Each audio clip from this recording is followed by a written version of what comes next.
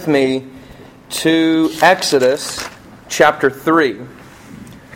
The second book of the Bible, Exodus chapter 3. This book recounts the deliverance, which we've already read about twice, really, this morning in our lectionary readings, our scripture readings. And this is a very, very powerful book. This is a book, really, I mean, you say this often, or at least I probably do, but this is a book that you can't really miss. If you miss this book, you've really missed a very important part of the Bible that's really not going to make sense from here on out. Plus, we are introduced here in Exodus to this character, this new figure, whose name is Moses. And he's going to be kind of important. So we need to dive into here, and we're going to start in verse 1 of chapter 3 of Exodus. Notice these words here. Now Moses was keeping the flock of his father-in-law Jethro, the priest of Midian. And he led his flock to the west side of the wilderness and came to Horeb, the mountain of God. And the angel of the Lord appeared to him in a flame of fire out of the midst of a bush. He looked, and behold, the bush was burning, yet it was not consumed. And Moses said, I will turn aside to see this great sight, why the bush is not burned. When the Lord saw that he turned aside to see, God called to him out of the bush, Moses, Moses. Remember Martha last week? And he said, Here I am. Then he said, Do not come near. Take your sandals off your feet, for the place on which you are standing is holy ground. And he said, I am the God of your father, the God of Abraham, the God of Isaac, and the God of Jacob. And Moses hid his face, for he was afraid to look at God. Let us pray. Jesus, thank you so much for your word. Your word gives us life. It is bread for the soul. So may we feast on your words this morning so that you can prepare us to move out into a world as a peculiar people, we pray. In Jesus' name, amen. Looking back on my life with Jesus, one of the high points is a teen retreat, February 28th, 1999, around 8:30 at night. So it's a very specific time. And this is a moment, we call it these mountaintop experiences. And this is kind of some of the jargon in Christianity that you'll often hear is yeah, that was a real mountaintop for me. So don't be confused by this. Let me give you a little illustration to kind of clear it up. I was on the top of Springer Mountain many years ago in college, which is in Georgia. It's actually the end of the Appalachian Trail. And there's a little plaque up there that shows you how many miles you should have gone. Well, it was the beginning of our Appalachian Trail, which I've not completed. And so we were starting there. Well, we spent the night up on Springer Mountain. I woke up that morning, and it was kind of like this morning, a little foggy and pretty humid, and except very cold up there. I go to the edge and kind of look out, and I saw the most amazing sight I've ever seen. It really is one of the top 5 for me, most beautiful scenes I've ever. And I've seen the Grand Canyon. I've been to parts of India and so on and so forth. But this is by far one of the great. I look out. Below me are clouds that are moving like a river. I mean, just imagine they're moving very quickly underneath us, and all around is just white. Literally, as far as your eyeball can see, was white cloud cover rolling like rivers. And I'm like, whoa. And then I notice the only thing I can see besides the white clouds are mountaintops. So over there, boom, there's the mountain we're going later on today. There's a mountain. So all you can see, and it's just these little mountaintop. When you look at your life, if we were able to see our spiritual life, this is maybe the way that we can envision how it is if we were able to kind of transcend out. If we could just all of a sudden jump out of ourself and look at our life and survey it, I think what we would find is that you have these, or at least you ought to have these mountaintop experiences with God that are above the rest, that really are defining moments. As you know, if you don't have GPS, mountains are a good way to find your way, right? This is the way Lord of the Rings works, right? They're looking for the lonely mountain. Oh, there it is. You just keep your eye on the mountain, right? We can see these mountaintops. And when we descend below the cloud cover, however, we enter into valleys. And of course, we know this analogy from Psalm 23. Yea, though I walk through the valley of the shadow of death. And we've all been through valleys. And to get to the next mountain, you're probably going to have to walk through a valley. But that's all right, because He's going to be with us. And so, as I survey my own life and my own experience with God, this is a major mountaintop experience for me. Back in February 28, I was 17 years old, and God met me. And many of you know my personal testimony, and you'll know this is a defining moment of both sanctification and calling to ministry, full-time ministry, whole burnt offering, whatever you want to call it. It was all in or nothing for me. And I was 17, and God called me that night and did something in my life that no one can take away. Isn't that how experiences work? People can say what they want, but you've experienced it. You know what this looks like. People can say and have their arguments, but at the end of the day, what trumps all of that is experience. You know it because you've actually experienced it. People can say what they want. They can bring up the arguments, but at the end of the day, the experience is powerful. We must experience God. We must experience Jesus in our life, working to transform our life. This must happen. There must be a few anchors that are dropped in your life, or a few peaks that are trekked to get to this mountaintop experience where you meet God. It happened to Moses. This was really the first encounter of many encounters with God for Moses, who was called, by the way, the friend of God. You know what's funny about Moses and awesome at the same time is that Moses' name, does anybody know what Moses means? It means drawn out, to draw out. You know what Exodus means? To draw out. What is God trying to do in Exodus? Draw His people out of Egypt, and He's using Mr. Draw Out to draw them out. So by name, Moses has been seen by God as His called man. This is God's man for the job. Could I tell you something? This doesn't just happen with Moses. God knows your name. And even though your name may mean something weird like mine, horsekeeper, He knows what name He has called you and what He's called you to. And I promise you that He has a plan for your life that will only be fulfilled if you accept His offer. If you allow Him into your life to transform you. In other words, not to be you any longer. Not to just be the you that you can control. The you that you can dictate and maneuver and empower. But instead, only the type of you that is in Christ. I think that's what's going on here. This, the Bible is really an awesome thing. People say, well, and this is true, it's not mythological. And it's not. If you lay beside it ancient Near Eastern mythology and you start reading the Old Testament is so dramatically different, unique, peculiar, that it doesn't even compare to mythology in the ancient world.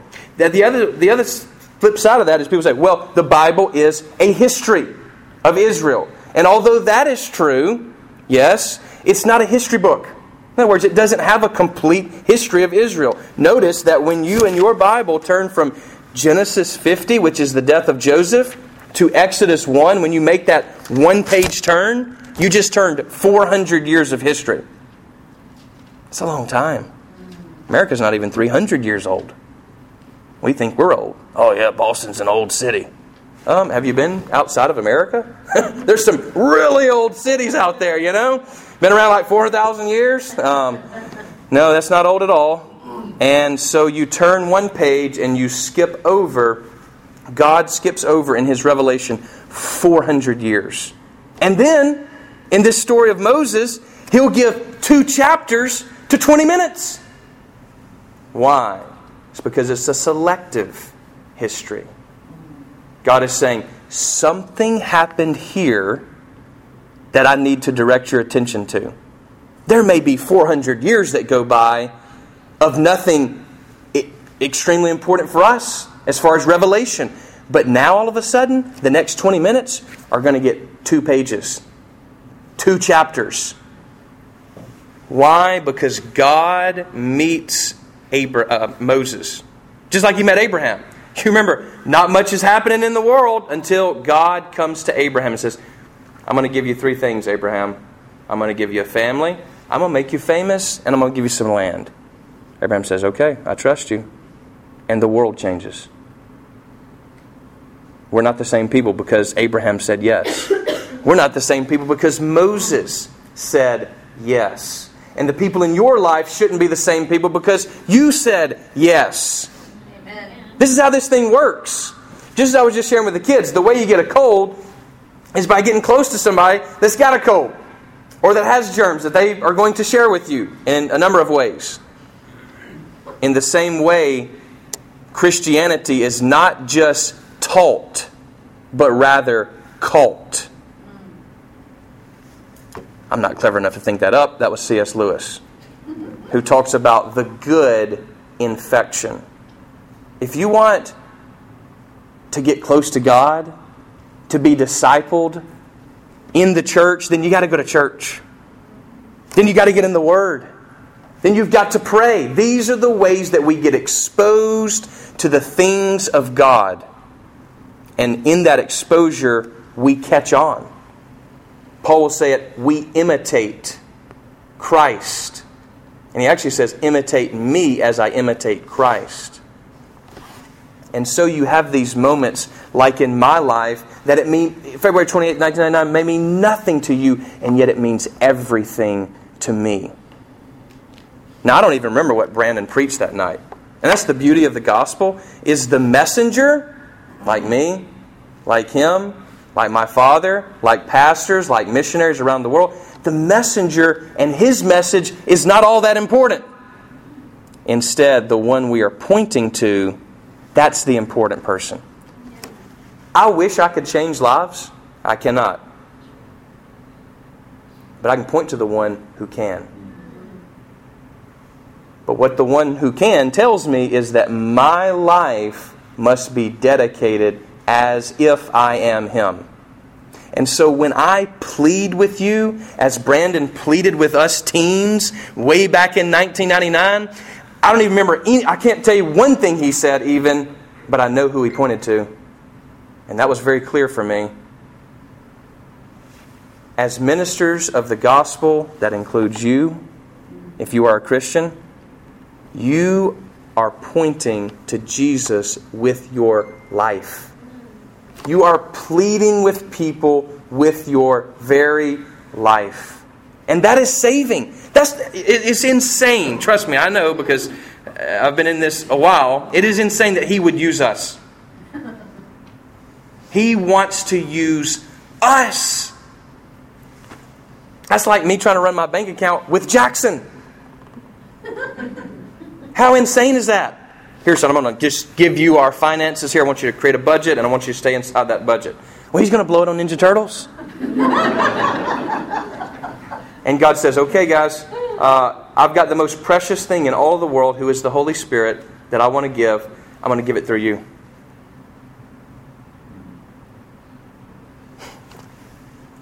That just blows my mind. You know. Again, Christianity is not just about teaching. If it was, I would just hold lectures all the time, which I enjoy doing.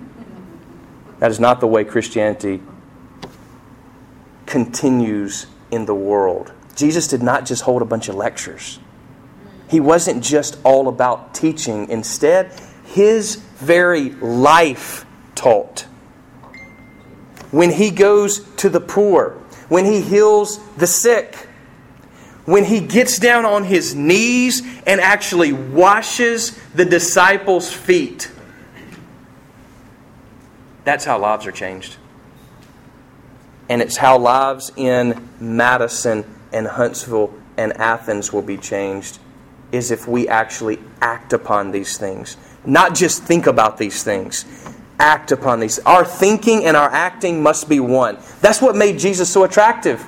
People could trust Him because what He said, He did. He wasn't a hypocrite. There was no hypocrisy in Him. And so God in the Bible is revealing Himself as we reveal ourselves to each other. So when I ask you, I say, hey, Christopher, tell me a little bit about your life. Help me understand you better. Well, He's not going to tell me just mundane things, I hope. I went to Chick-fil-A today. Okay, cool. Worked 8 to 5. Is that going to...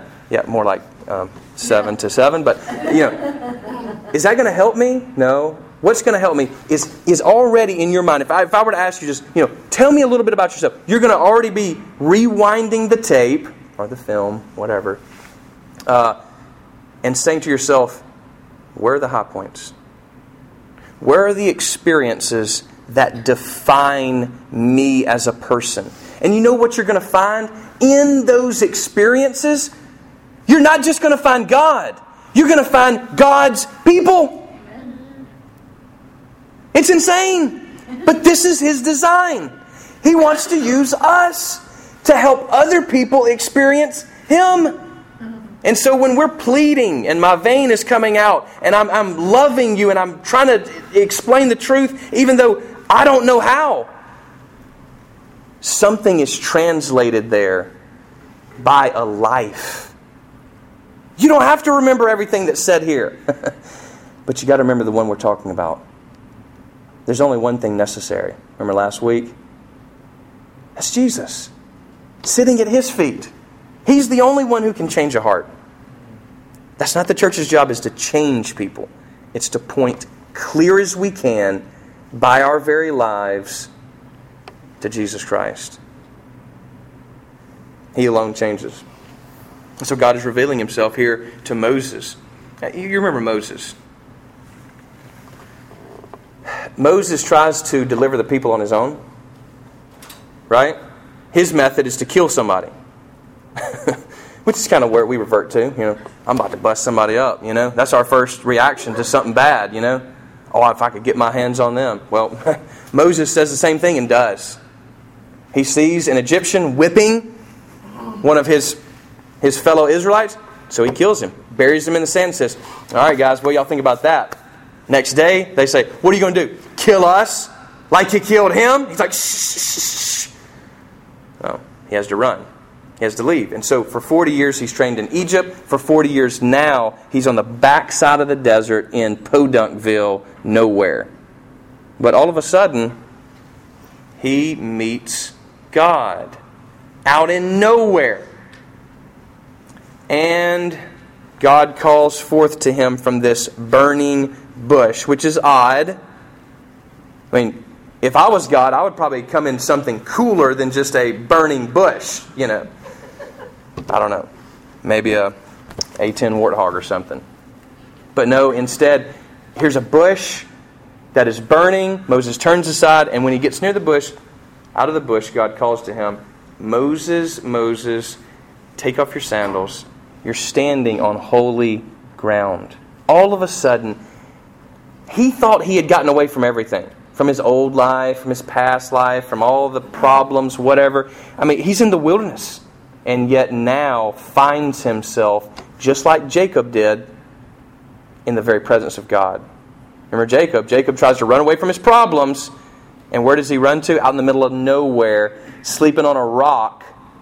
And all of a sudden God shows up in a dream. And he sees this staircase to heaven. And when he wakes up he says, Bethel, which means, wow, this is the very house of God. You cannot get away from God. There's no reason to even try. Instead, turn aside and hear His voice calling your name. You must have this type of experience with Jesus. Many of you do. Many of you have several of those experiences. And we all know the experience itself cannot carry us through. That's why we seek more.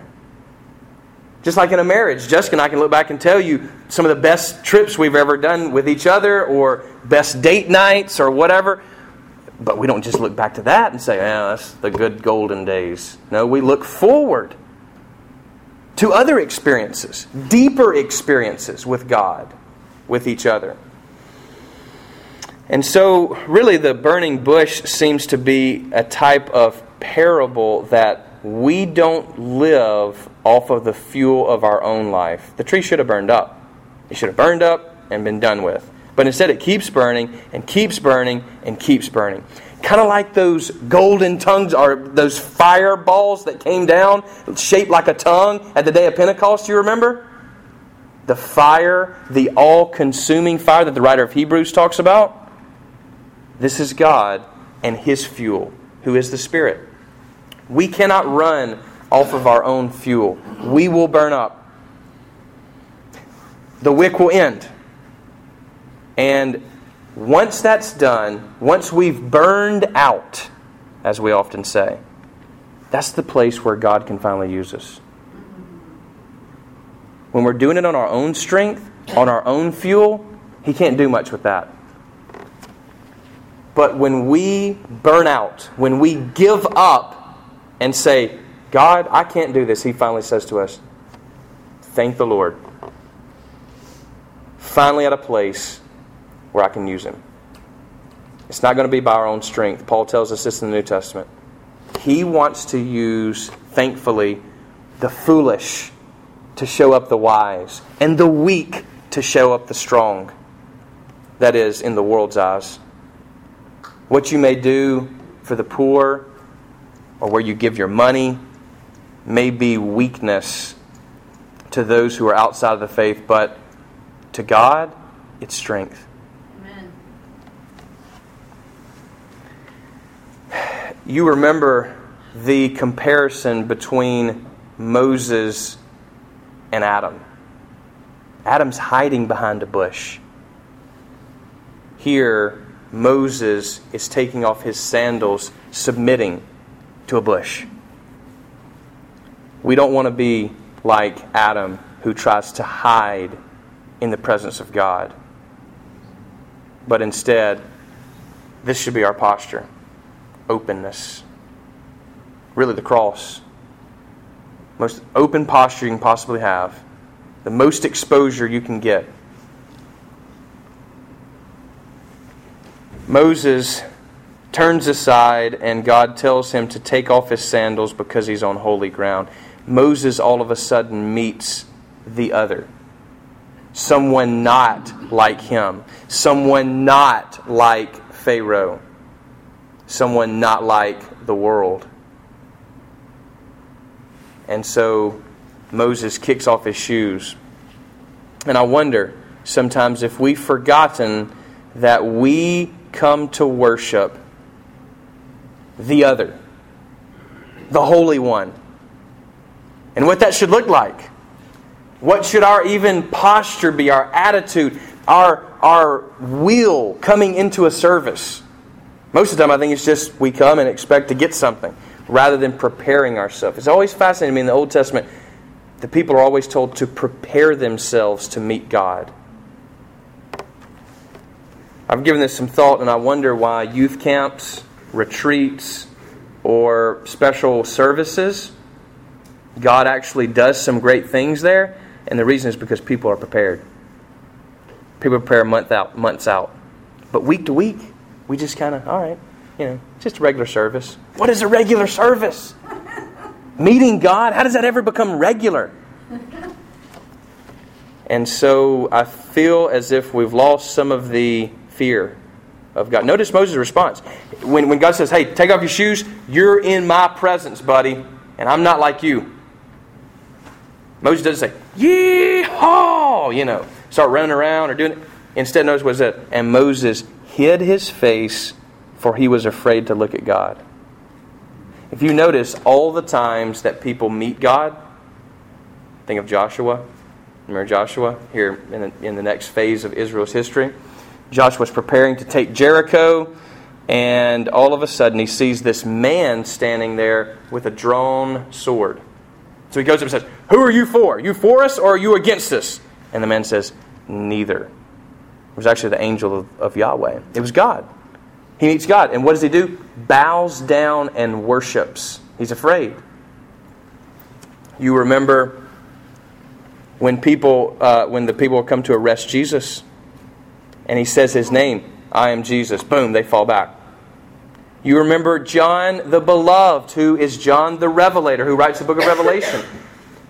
When he sees Jesus on the shore, is it some kind of casual thing? "Hey, it's been a long time, buddy.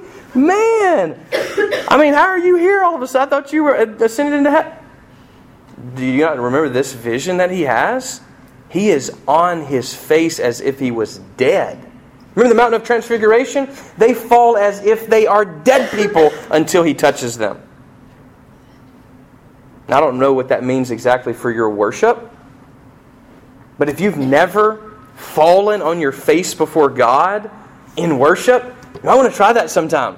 I want to try meeting the Holy One, because He is not like you. He is not like me. He is not like the presidents or kings of this world. He is not this world. He is the Holy One, the other one. And yet, this all-consuming fire, this one who is not us, who could burn us up, invites us into His very blast furnace. He says, "Come on. Come on in." Here He is, this raging fire that we cannot control. You cannot control God. And yet He says, "Come on in. Welcome. Come on in." We're a hair that can melt in the fire. And He says, "Come on in." You can't help but think of Shadrach, Meshach, and Abednego, right? They're invited into the fire, and yet they don't burn up.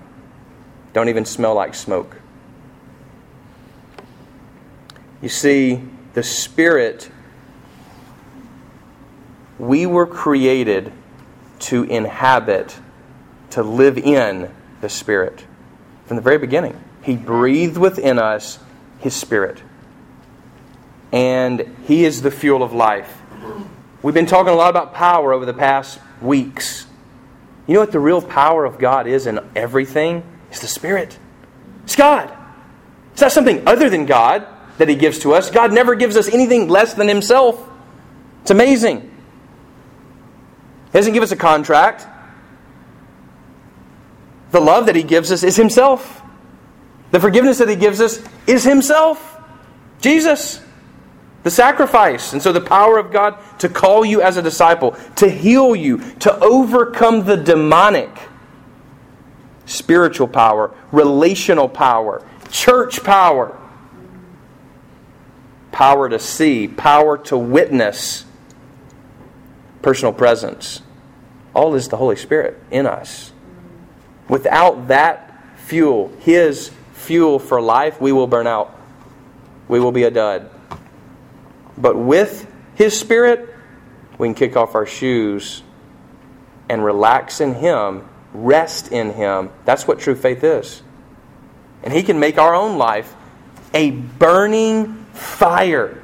And this is why candles are often lit in churches, to represent the light of Christ that burns continually in the world through us. It's insane. It is, to me at least, maybe you don't think, it's insane to me that He would want to use us in this way. He doesn't just do it Himself. He does it through us. This is good news. And this is why Moses will receive a call. And we simply just don't have the time today to move into that call. But Moses is called by God to be His instrument in the world. And so are you. So have you had an experience with God? Is it so sure that it gives you assurance in your own life? Because that's what the purpose of these experiences are. when Joshua meets God, this commander of the Lord's armies, it's to assure him that he's doing what is right.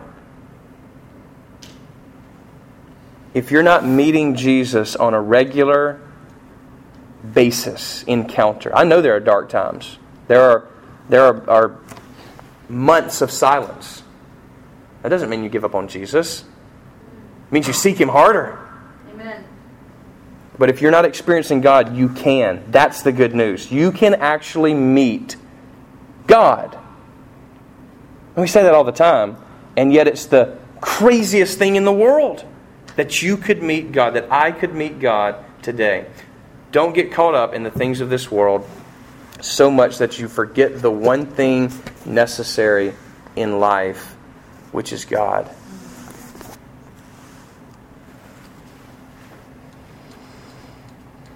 Amen.